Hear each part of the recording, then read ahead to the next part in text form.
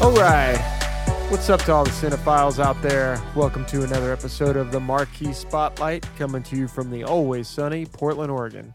I'm your host, Spencer Bailey, and I'm here with my co-host. She's about to ride a sandworm right into your hearts, Chelsea Burnett. Hey, God, those sandworms. Every time I say I just think of Beetlejuice, and he's like, sandworms, you hate them, right? I hate them myself. That's all I can think of every time. I need to rewatch Beetlejuice. That was something I should have done in spooky season. But, I think it's spooky season here through winter. So I'll make it happen. Well, all that being said, that brings us to our spotlight topic of the episode, Dune. Dune. We have watched it multiple times. We are so excited to talk about it. Yes, it's going to be a great conversation. Before we get into that, I want to talk about a couple things. Chelsea, we're coming up on the end of the year. Yeah. There's still some anticipated movies coming out. What are you excited for? Well, I've been hearing a lot of buzz about your namesake, Spencer, the film about Princess Diana. Kristen Stewart is playing Diana in the film, and I think she's a really interesting actor, and I just want to see what she's bringing to that part. I never saw Jackie, that Natalie Portman was up for awards for that film a few years ago. I know this is by the same director. Correct. And I think, did you see Jackie? Not the whole thing, but I saw enough of it. I've heard people talk about enough to know that he took some liberties with, maybe not even so much, I don't want to say he took some liberties with the truth. He just took some liberties with some unknowns. Mm-hmm. And that was done on purpose. And from what I'm hearing, he did the same thing with this film. He's taking a lot of liberties with a lot of unknowns, what she was going through during some of the tumultuous times married to Charles. So I heard Jackie's okay. Yeah. I think that Spencer is getting better reviews than Jackie agreed. did at the time, because I think also in part that Natalie Portman did made some interesting choices, I think, with some accent work that was kind of, some people found distracting. I've heard Kristen Stewart's doing her own type of spin on the accent as well. All the more reason why I'm just excited to see this film. There was like a teaser trailer too that it looks beautiful. Not just the trailer, but some of the best movie posters I've seen in a while. The movie posters are phenomenal. They're really evocative. That one of her, like, from the back, like with the gown. With the dress. Yeah, so good. Mm-hmm. But I'm so sad. I keep making a joke when they, the posters are coming out. And I didn't get it. And I was like, something about this new Princess Diana movie's got me excited. I don't know what it is. And nobody was like, well, I don't know. She's kind of an interesting character. I'm like, I'm just talking about the name of the movie. I'm just kidding. It went right over my head. I was so embarrassed. Well, not you, Lacey, my dad. Nobody got the joke. So I was like, I'm not doing it anymore. What about you? What are you excited for? So we haven't really talked about him on the show yet, and we're gonna do a full episode on his filmography at some point. I have very complicated feelings about Paul Thomas Anderson. I fully recognize that he is one of the greatest directors of the last 30 years. I respect him, but there's things I like about his movies and things I do not like about his movies. All that being said, I'm really excited about Licorice Pizza, and I can't quite put my finger on it, but I think it's because a lot of his movies, a lot of time, have much more serious topics and are dark and heavy. Even like Boogie Nights, which was humorous, was dark and heavy. I'm not real crazy about Boogie Nights. But I mean, like, other than Punch Drunk Love, he didn't really have a lighthearted movie. And this seems like a lot of fun and lighthearted, and it's full of people I love. I love Bradley Cooper, and I love Sean Penn, and I love Tom Waits more than any of you have ever loved anything in your life. And he's in this movie, so I can't wait. I'm also really intrigued by The Power of the Dog. I don't know anything about it, but everybody's talking about it. So I'm actually at this point, I just want to avoid it and go in blind. Yeah. And hope that it's something really special. Yes, I do too. I think it'd be nice to kind of get familiar with Jane Campion's work, because I am actually like kind of I don't think I've seen a single one of her films, and I've heard so much about her through the years, and she's done I've heard about In the Cut, I've heard about The Piano, Bright Star, it goes on and on. I think she is, one of the, is it 3 women who have won Best Director? I can't, she's in a very, a woman other than Catherine Bigelow's won Best Director? If not, maybe she was just nominated. Chloe Zhao, excuse me. Oh, I forgot about that. I don't know. I know The Piano was up for tons of Oscars. I don't think she won for Piano, but everyone else did. Yeah, yeah. Little, Anna Paquin? Yeah. Holly Hunter won too. That's right. Yeah. And a lot of people talk about how cute Harvey Keitel's butt is in that movie. If that's something you want to take away from Well, it. if you've seen Bad Lieutenant, you've seen a lot more than Harvey's butt. So, wow, what a tangent. Other than to say, yes, Power of the Dog, a lot of buzz around that movie. I think many people are saying it's probably like the front runner for Best Picture. Yeah, I've heard the same thing. And then on top of all that, reviews starting to come out for House of Gucci, and about what I expected.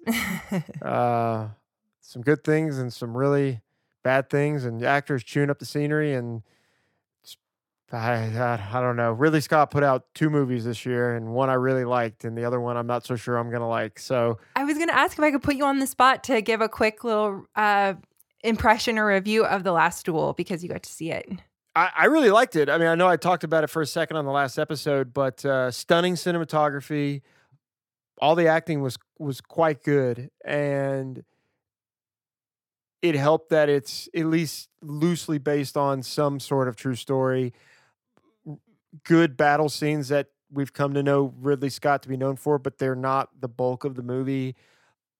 The movie's told from 3 different perspectives. It's told from Matt Damon's perspective, and then Adam Driver's perspective, and then the woman whose name escapes me. Jodie Comer. Yes, Jodie Comer. From her perspective, which is the movie, I don't even want to say implies, it just tells you is the truth. I really liked it, and I think that had it come out closer to Christmas or maybe over the summer, I think it would have done a little better. I think October was just loaded, and it fell by the wayside. But it's coming to rent here soon. I saw it today, so I encourage everyone to see the last Duel. First screenplay written by Ben and Matt since Good Will Hunting. So I really liked it. I thought it was one of Ridley Scott's better films in a long time. I hope that we can do a Ridley Scott podcast someday. Oh, because we will. What a diverse filmography. And Micah just told me that one of his very early films is called The Duelist, which is kind of funny that he, I don't know, just came back around full now circle with The Last Duel. But cool. I am sorry. I forgot that you did mention it in our last podcast. It was Don't brief. know where my head is. It was very brief. So we're going to dive into a quick news story here. So with the sudden resurgence, I say sudden, the resurgence this year of AMC theaters, thanks to the Reddit stock traders, the CEO of AMC has got some big plans in the works for their newfound pile of money. He called it, yes, armed with a war chest of over $1.8 billion. I'm like, damn. All right. Thanks to many of them, these, what they're calling, I guess, Reddit investors, AMC is now 80% of their shareholders are individual investors as opposed to institutions. And this is kind of, I think we're in such a new territory here now. I feel like with a lot of with just in the way that so many people are interested in the stock market these days.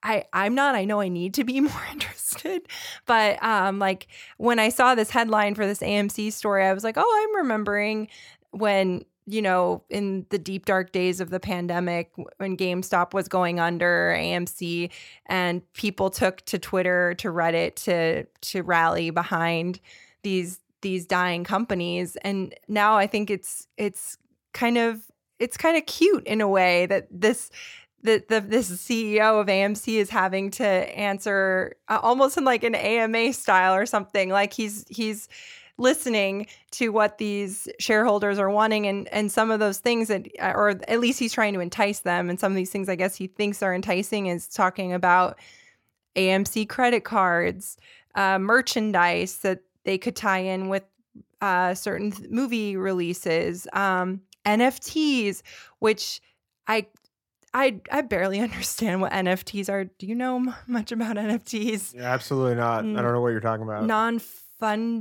See, I don't even know if it's non-fundable or non-fungible tokens, but it's like what, like I think Elijah Wood just got in trouble because you can purchase, like, it's like a digital, it's something that doesn't exist. It's not tangible. It's like all digital stuff. Was it cryptocurrency? It's kind of tied in with cryptocurrency. Yeah, I don't understand any of that stuff. No. I watched this, whole thing unfold. So I'm on Reddit quite a bit, and I don't know anything about stock trading. I understand the bare minimum. So when they were buying up all the GameStop stock, I understood that enough. Apparently, there's one guy. I don't know his name. He has like a YouTube channel, but he kind of told everybody, hey, a bunch of people are about to short all this GameStop stock. We need to just buy it all up. And it worked. Now, I think GameStop probably needs to change their business model now that they've been saved. But after the GameStop one worked, everybody turned to AMC and said, well, let's do it again. And we're successful. I think it's cool. I mean, as a kid, we had an AMC theater that I remember going to some of the favorite childhood movies. Until a shiny new Regal opened up and it killed the AMC theater off. But my earliest memories of going to the movie theater were at AMC theaters. So the more theaters, the better for me. I agree. Yeah. This, if anything, kind of just, mirrored a lot of what we've been talking about, I feel like, over the last couple months, like in our attitudes and feelings about getting back into the movies and saving the theater experience. So this seems like AMC has big plans, which leads me to believe that they're not going away. The movie theaters are not going away anytime soon, despite what happened with the pandemic. So, and not even to put it on the pandemic, people were going less and less to the theater anyway, with more video on demand options, which was a bummer. I feel like they were saying that, like, the big like superhero films were what were keeping theaters alive. But I don't know. I do think that the pandemic made people look at the theater going experience in a new way and kind of pine for it. And I think it brought this big resurgence. No, I agree. I think sitting at home made people want to, they realize how much they like going out and doing stuff. Yeah, exactly. But I also wonder, I mean, these people that do all this stock trading and talk about it on Reddit, I mean, they were already doing it, but I wonder if sitting at home during COVID made new people do it, or made them, people who did it casually, do it more frequently. Mm-hmm. Either way, it's a cool story. It is really cool to hear that any company is almost completely owned by individual stockholders. Yeah. And they are not going to sell. And that's the GameStop and the AMC stock. They have a name for it it's called Diamond Hands, and it's basically hold on to your stock. Don't let go. And it's just as much about sticking it to the man than anything else, which I'm always behind. So kudos to you all. Way to go, AMC. Please don't squander this. Yeah. And we'll see what comes of it. Yeah, we'll see. All right, we're going to take a quick little break, and we'll be back to talk about Dune. Only together can we stand a chance. Let's fight like demons.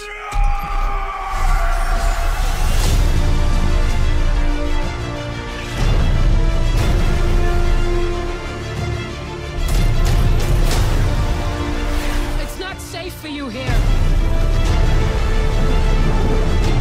I must not fear.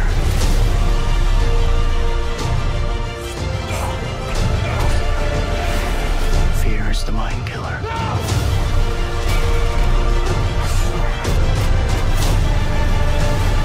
When the fear is gone, only I will remain.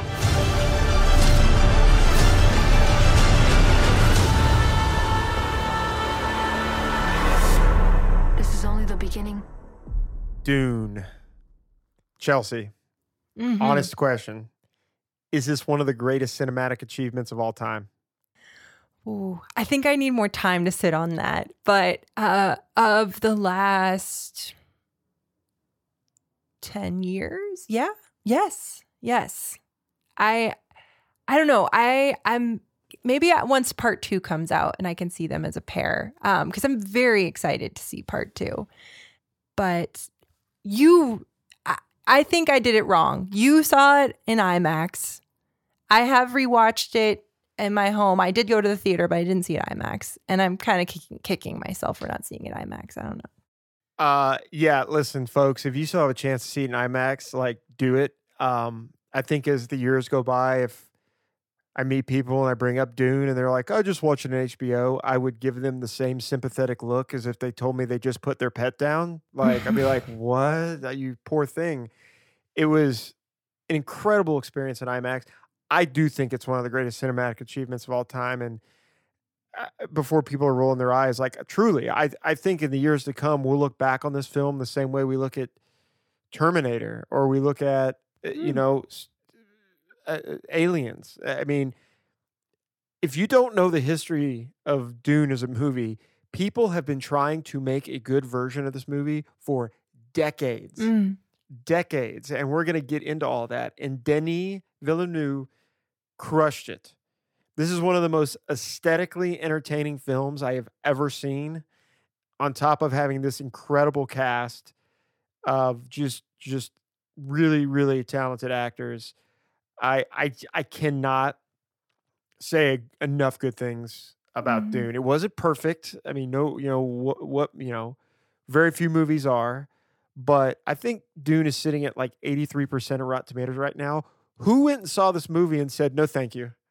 Yeah, I think that if there is one complaint to be had, there are times when I felt the movie dragged, but on a rewatch, I think that there are other things to take in the slower moments of the film, like either in appreciating the score, sound design, appreciating the sets. I think that there were a few too many cutaways to Zendaya, like to Timothy Chalamet's vision he was having of this woman who belongs to the Fremen. And it became almost distracting how many times it cut away. But I also am a little trepidatious to have a really strong opinion about that because I have not read the book. And I know, like, what I found is interesting is that in the David Lynch version versus the Denis Villeneuve version, the David Lynch version relies a lot more on the inner monologue the characters are having. Terrible choice. Which I've heard is what the novel is like. There is a lot of internal dialogue happening. Well, sure. And it seems like in the 2021 Dune, there, instead of more internal dialogue, they did a lot more. There is still some of that, but I felt like they used more visuals to portray that. Well, sure, and that's pretty common. I mean, that's why a lot of times it's really difficult to translate a book to film, because books will have things like a stream of consciousness, like you were saying, and you have to find a way to do that without exposition. I mean, that was okay. You bring up the 1984 Dune. So let's just talk about this. So the book comes out in the 60s and it's a massive hit. It's like one of the greatest sci-fi books of all time. I have not read it either, but my mother is a huge sci-fi fan, and she loves Dune. It's one of her all-time favorite books, and she's been waiting for like something like this. Mm-hmm. So if you've never seen it, one of my favorite documentaries, possibly my favorite documentary, is Jodorowsky's Dune, and it's a director named Alejandro Jodorowsky was tasked with making a Dune film was it the 70s? Yes. It's been a while since I watched the documentary. Mm-hmm. It's a really cool documentary because the ideas that he was having for that time were way ahead of the game. And he talks about, he's got, drawings, frame by frame drawings of camera shots he wanted to do that are things we take for granted now, but he wanted to do it ahead of time. On top of things like he wanted each planet to have a theme. So on one planet, he said, "Oh, somebody recommended I go talk to some young band. I'd never heard of them, Pink Floyd."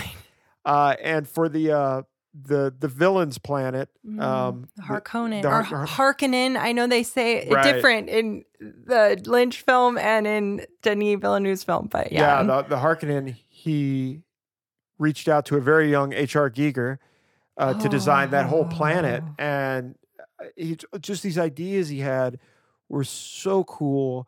And his film never came to light, to his much He was sadness. devastated. It sounded like it, but he didn't want to compromise. Like he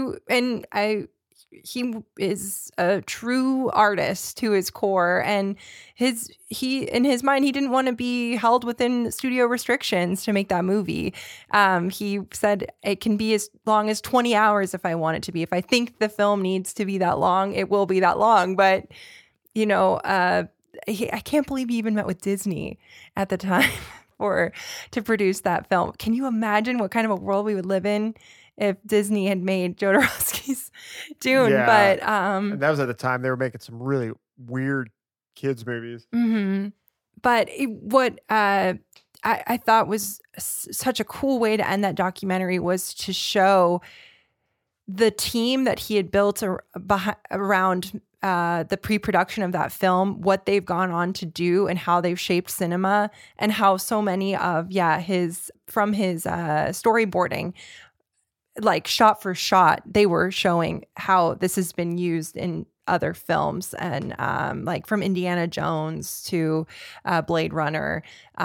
It's Right. pretty incredible how far-reaching it goes. Jodorowsky was very like ahead of his time. He was. But I love that he was trying to, I think what he said is he like wanted to give his audience the experience of tripping on LSD without Yeah. And it seemed like he was going to probably be able to achieve that. It seemed like he was a big fan of LSD. I think it had probably enlightened him in ways, and I think he saw this film as a way of he wanted it to enlighten people. And I think that leading from that into the David Lynch film, if you want to mention the thing he said when he was very sad that he didn't get to make his version of Dune, and when the David Lynch one came out, he didn't want to go. And I think his family members were like, let's just go see it. And he said, I was in the theater and I was very sad. And I started to watch it and it was terrible. And I thought there's still hope for my movie. But going into the David Lynch one, and David Lynch, he's a great director, up to this point had not done much. I mean, he'd really done like Eraserhead and The Elephant Man. And then they asked him to do one of the most anticipated and greatest films. sci-fi novels. Yeah. It's bad. And just right off the bat, the new film is like 2.5 hours, 2:35. The 84 film is like 2:10. The story that takes place in the new film is a little over half of the 1984 movie, and then they just rush the rest of the story because this was a time where sequels were rare. Yeah. They just didn't, I don't think there was the money as prevalent to set aside for like to plan for sequels. But as you brought up, there's all this odd stuff. There's all this internal dialogue giving you an exposition dump, and it's just lazy. It's just so lazy to just pull that right out of the book. And a lot of voiceover from Virginia Madsen, who has a lovely speaking voice and is so beautiful in the film, playing, I think she's playing the Emperor's daughter. Yes. But I totally agree with you that it really feels rushed along. But if there's one positive, there's just one positive to take from the Lynch Dune, but one of them is it made me so excited to see part 2 of Denis Villeneuve's Dune, because I got to see on screen how the story ends, and I'm like, oh, I can't wait to see what this new cast and this new director bring to that story. But, and there were some cool stuff. I'll say for the time, some of the visuals were very cool. I mean, they look dated now, but if you put yourself in that time period, I bet it was a cool spectacle. And then there was some other stuff. I love when one of their problems with the movie is odd casting. Like Sting, the musician, is a villain. But after Paul, who's played by Kyle MacLachlan, defeats Sting, he uses the voice and just exclaims really loudly and makes the ground crack. I loved that. I thought that was really cool. But just so many odd, strange things that you just can't help but you just die laughing at. It was what was he thinking? I will say the actor, I'm sorry, I don't have his name in front of me, but the actor who played Duke Leto in the Lynch film, I really liked him. He's a German actor. Yes. I don't remember his name either. He's a good actor. I I felt like he had one of the most grounded performances of the actors in that film. So, or he seemed like he fit the role the best. Sure. Yeah. Yeah, it was something. It's quite a spectacle. I felt like David Lynch, that's not really his wheelhouse to want to work with that type of special effect heavy movie. And I think it read like, I mean, at that point, by that movie had come out, I mean, how many Star Wars films had already been out by that point? At least 2, I think. Jedi came out that same year. And this, I mean, it looked really shitty, like some of the special effects that I just kind of felt like in a different director's hands, maybe like they could have pulled something from it. I mean, even David Lynch disowns it to this day. Yeah. Right. So let's talk about Dune now. I mean, it's been anticipated.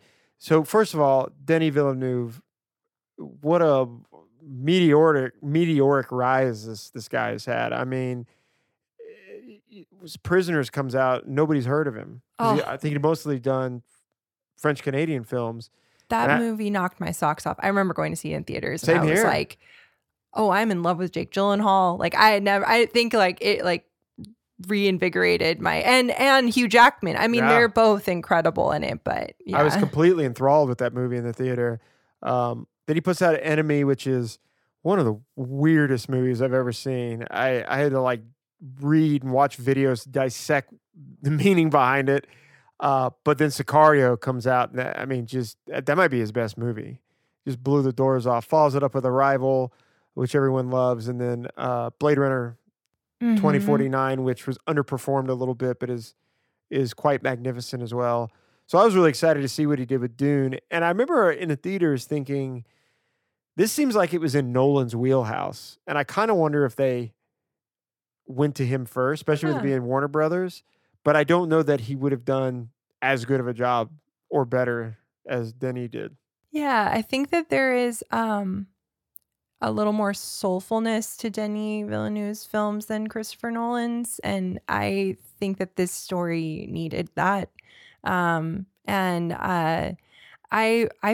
There were times watching Dune that I was like, oh, this is giving me like a perfect blend of what I loved in Arrival and what I loved in Blade Runner 2049. It like was just striking this really cool mood.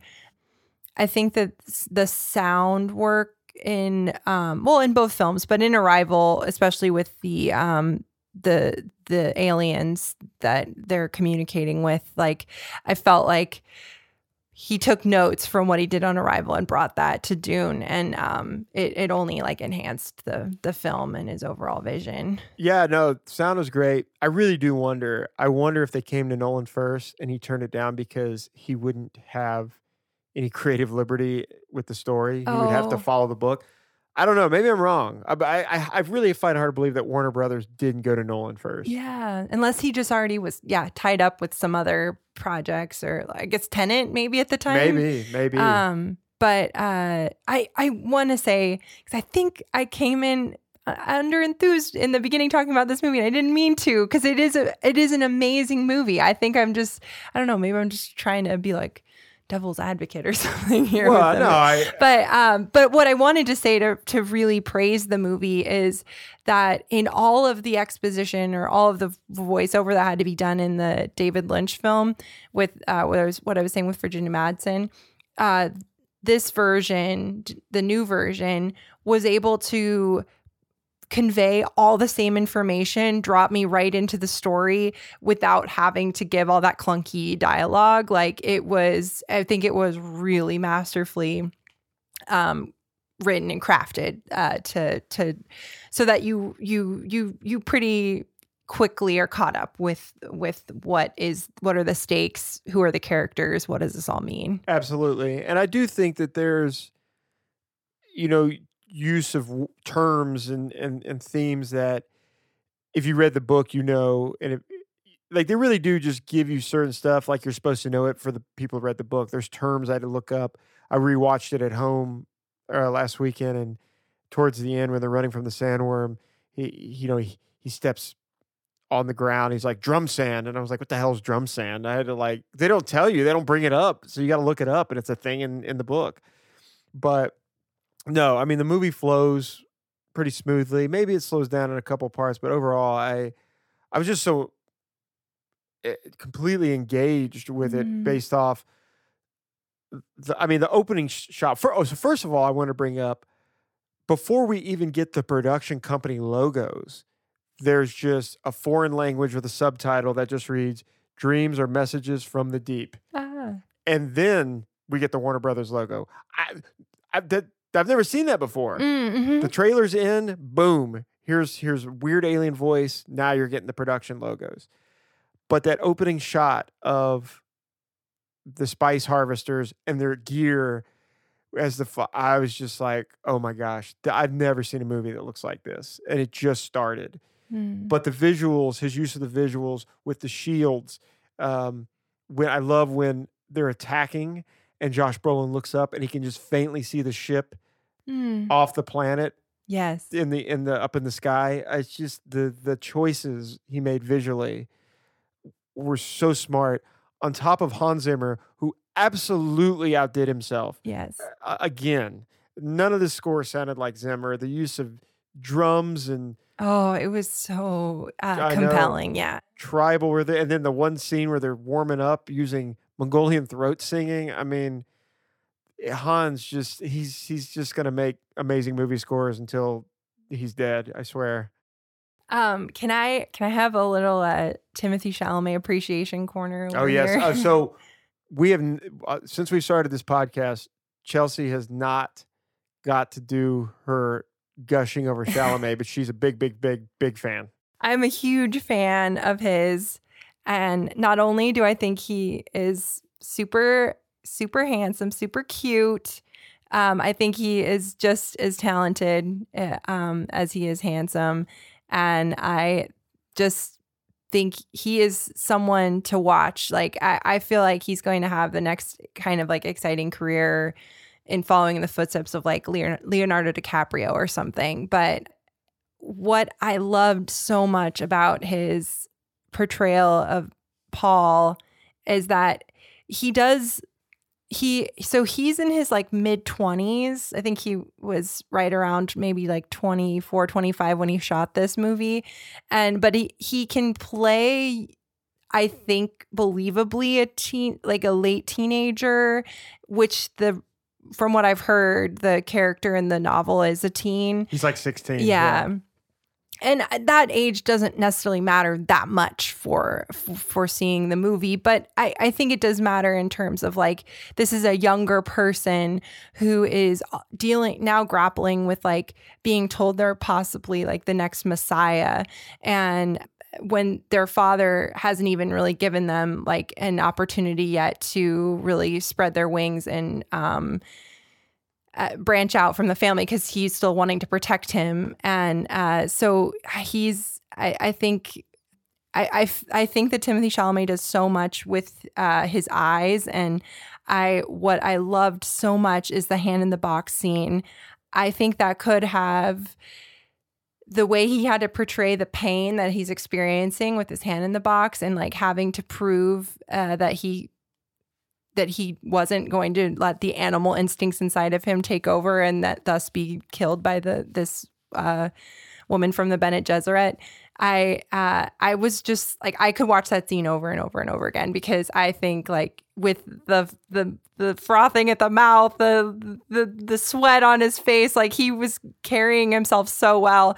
And I also just can't wait to see in part 2 how he's going to mature that much more and bring this story to a close. And as he kind of fills the shoes of this, the Quasar Chatara. I know I butchered that. I love Timothée Chalamet. I'm very happy to have finally seen his performance in this because I was eagerly anticipating its arrival. Yeah, I mean, we've talked about this even before we started this podcast, but I've certainly seen him in stuff. He's everywhere. I just haven't quite dove into his filmography as a lot of people have, and I know people were quite taken with him, and I didn't really have strong opinions one way or the other. So I made sure to really pay attention to this film. And the first few scenes, I was just like, okay, here he is. And thought he was even kind of rushing his lines a few times. But the hand in the box scene was where I was like, okay, yeah, here we go. And to the rest of the movie, I thought he did quite well. Walking with his mother through the desert, all of that was done really well. And hats off to him for being around all of these other insanely talented people and holding his own kind of with them. Yeah, I think my favorite is all of them are in a room together. And by the way, Oscar Isaac, who I already loved, but just come out of it, I just want to hang out with that guy. He's so great. I think he's going to win so many awards in coming years. But Josh Brolin, who's also an outstanding actor, and then Jason Momoa, who I don't know if he's as good of an actor as some of these other guys, but he's so charming, and he was such a perfect choice for Duncan, Idaho. Yeah. The way he interacts with Timothée Chalamet versus the way he interacts with people who rank above him. I really enjoyed all that. But, oh, my God. If you forgot how good of an actor Javier Bardem is, he walks into that room and just owns everybody without saying a word. Just completely takes over the room the second he walks in. That guy is incredible. He rocks that hooded cape. Like it is, and I even feel like he puts like a little extra flair on it. On the rewatch, I'm like, as he turns away from the Duke, it's it's a very commanding performance. It's commanding, perfect word. He's only in 2 scenes, but even at the end when he's kind of crouched on the rocks, kind of hanging his head to the side while he's talking to him. He's unbelievable. And then Rebecca Ferguson. I hadn't really seen her in anything. Oh. She was outstanding. Incredible like handwork. Like not only just the like kind of sign language that she practices, but even just in the way that I feel like in the hand in the box scene when she's waiting outside the door, unsure of what's going to happen to her son. Like I think she's just doing some very expressive things that really worked for me. And yeah, I really, really loved her performance. Yeah, I love the sign language thing. And I don't know if that's in the book. It certainly wasn't in the 1984 film at all. She was great. And then Charlotte Rampling, who was in 2 scenes and just owned it. Owns it. A lot of, Stellan Skarsgård playing the Baron. What a great cast. It helped so much. I think this is a movie that it would have still been good if you had some more below the radar actors in it, but having all of these thriving, talented people that you recognize in these films, and they all did a great job. You're not thinking about who they are during the film. You're just sucked in. Just 2 thumbs up. Absolutely.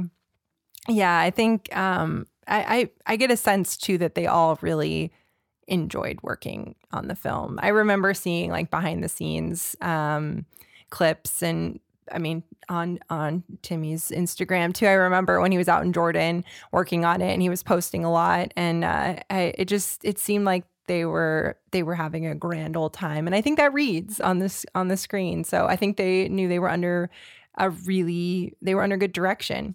And Denis, I think time and time again gets. I think he brings great performances out of the actors that he chooses. So, absolutely, justice for Amy Adams in Arrival, because that was probably one of the best performances she's ever given, and it's a shame she was not recognized. No, agreed. Well, she was recognized by enough, I guess, circles, but I guess when it comes to the Oscars, she wasn't. Oh yeah, well, she's been nominated like 6 times now. Still hasn't won one, but she's been making some some poor choices lately. So Yeah. fire your agent, Amy. Anyway, back to Dune. Yeah, so a sequel has been greenlit, which I think we all assumed would, but because Blade Runner did not perform the way it made a profit, but it didn't perform the way the studio wanted. I think that they were kind of tentative to give Denis the green light automatically for a sequel. So he was pleading with people, please go see this in theaters so I can make the sequel. But it's been greenlit, and word is he actually wants to make 3. Okay. So it's a pretty big book. I did kind of chuckle. Lacey and I were talking about how at the end of the movie, Zendaya, I'm not sure.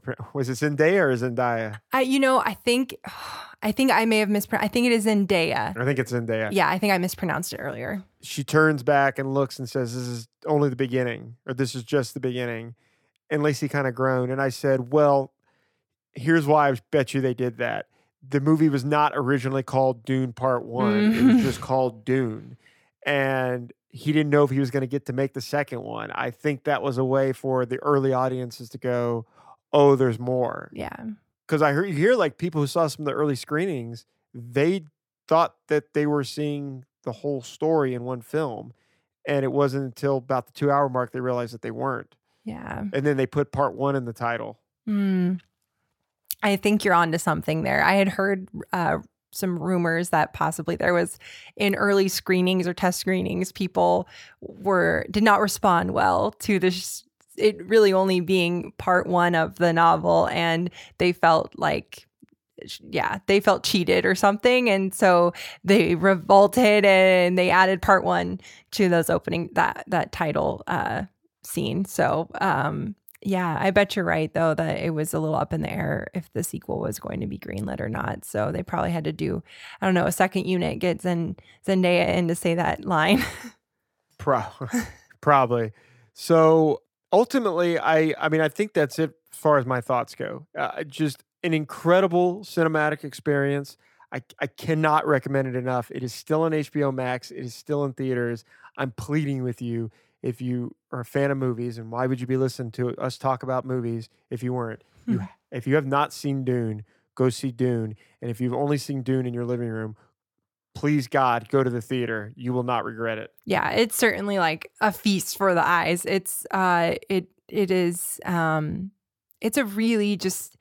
very cool story. And now that I feel like I have been absorbing a lot of Dune content between the documentary, the Lynch film, and then watching Denis Villeneuve's Dune twice in the last couple weeks, I'm like, this is a story that only gets better the more you revisit it. And I think that it's got a lot to say. I heard that when the novel came out, it was making a lot of, I think, statements about the Vietnam War, and there's a lot to take from that, and in this overall messaging of the film, it's making powerful statements that I think we all need to be watching. One last thought though, Chelsea. So we know some of the characters that are going to be in the next film, important characters, one being the Emperor. Have you thought about any casting choices that you'd like to see? Whoa. I've made a short list. Okay, let's get your list, because I'm just gonna. So this is just totally off the top of my head. I wrote down before we did this. Ralph Fiennes. Okay. Mads Mikkelsen. Yeah. And Lee Pace, who I haven't seen anything in a while, but I love that guy, and he's such a commanding presence and voice. I'd be all for it. Yeah, because he's been in is it the Guardians movie? He's been one of the he was in Guardians of the Galaxy, and he was in the Hobbit movies. Yes, and big love for Pushing Daisies. I don't know if you ever watched that show. I didn't. Oh, it was. My mom was a big fan. It was so charming, and he's wonderful. Yes, Lee Pace. Wow, I love that. Yeah, let's give him more work. Let's do it. We'll leave it there because I can't think of anyone on the spot. Well, we know we're going to get it. So because this is a movie review episode, Dune is our recommendation. It's a 3. If I could give it a 4, I'd give it a 4. I guess it's our show. We can give it a 4 if we want. I'm giving it a 4 out of 3. Go see Dune. Yes, absolutely. I also say give it a 4. Get ready to just let it kind of, it's going to be a little bit of like, don't expect it to be like action-y sci-fi. Not saying that there's not action, and there are some very cool, especially like hand-to-hand combat scenes, but it's definitely a moody sci-fi epic. Go see it. It's amazing. Well, that's going to do it for this episode. We are going to do one more this month. We're going to do the 95 Oscars, the films of 1994. I've been wanting to talk about this since we started this podcast. We've been prepping for it. It's time. This is not going to be a, hey, let's talk about the Oscars awards. That's not what this is. It was an incredible year for movies, but the way the movies were perceived and the way the awards were given out drives me insane. And I just want to talk about it so bad. It really is just overall a fascinating year of movies. Yeah, probably caused a big like shift in the tide in Hollywood. I think it's a really cool year to look at. Just like I think it's 1969, which they say is like you can pinpoint whatever year it was, like Bonnie and Clyde and The Graduate. Like in some ways, I think it is very much like that. Yeah, absolutely. Yeah. So as always, we are on Twitter at the Marquee Spot LT. We are on Instagram at the Marquee Spotlight, and you can reach out to us directly at the Marquee Spotlight at gmail.com. If you're enjoying the show, leave a review, share with your friends, hit the like button, or do whatever you want. You're an adult. So for the Marquee Spotlight, I am Spencer Bailey. I'm Chelsea Burnett. We'll see you. Desert Power.